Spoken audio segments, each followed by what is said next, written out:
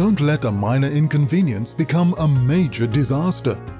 Is everything really fine and under control?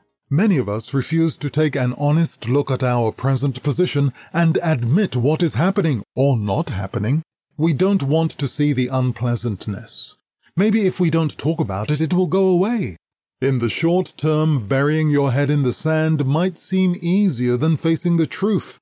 But while the truth can hurt, lies are often more destructive. If you admit to the mistakes now and deal with the small issues when they come up, there's less chance they will develop into serious problems later on. It's easier to deal with a minor inconvenience than a major disaster.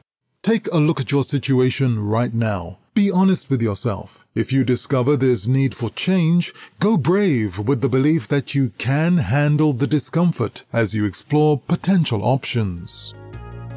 Hope you have an honest and powerful day, and thanks for listening.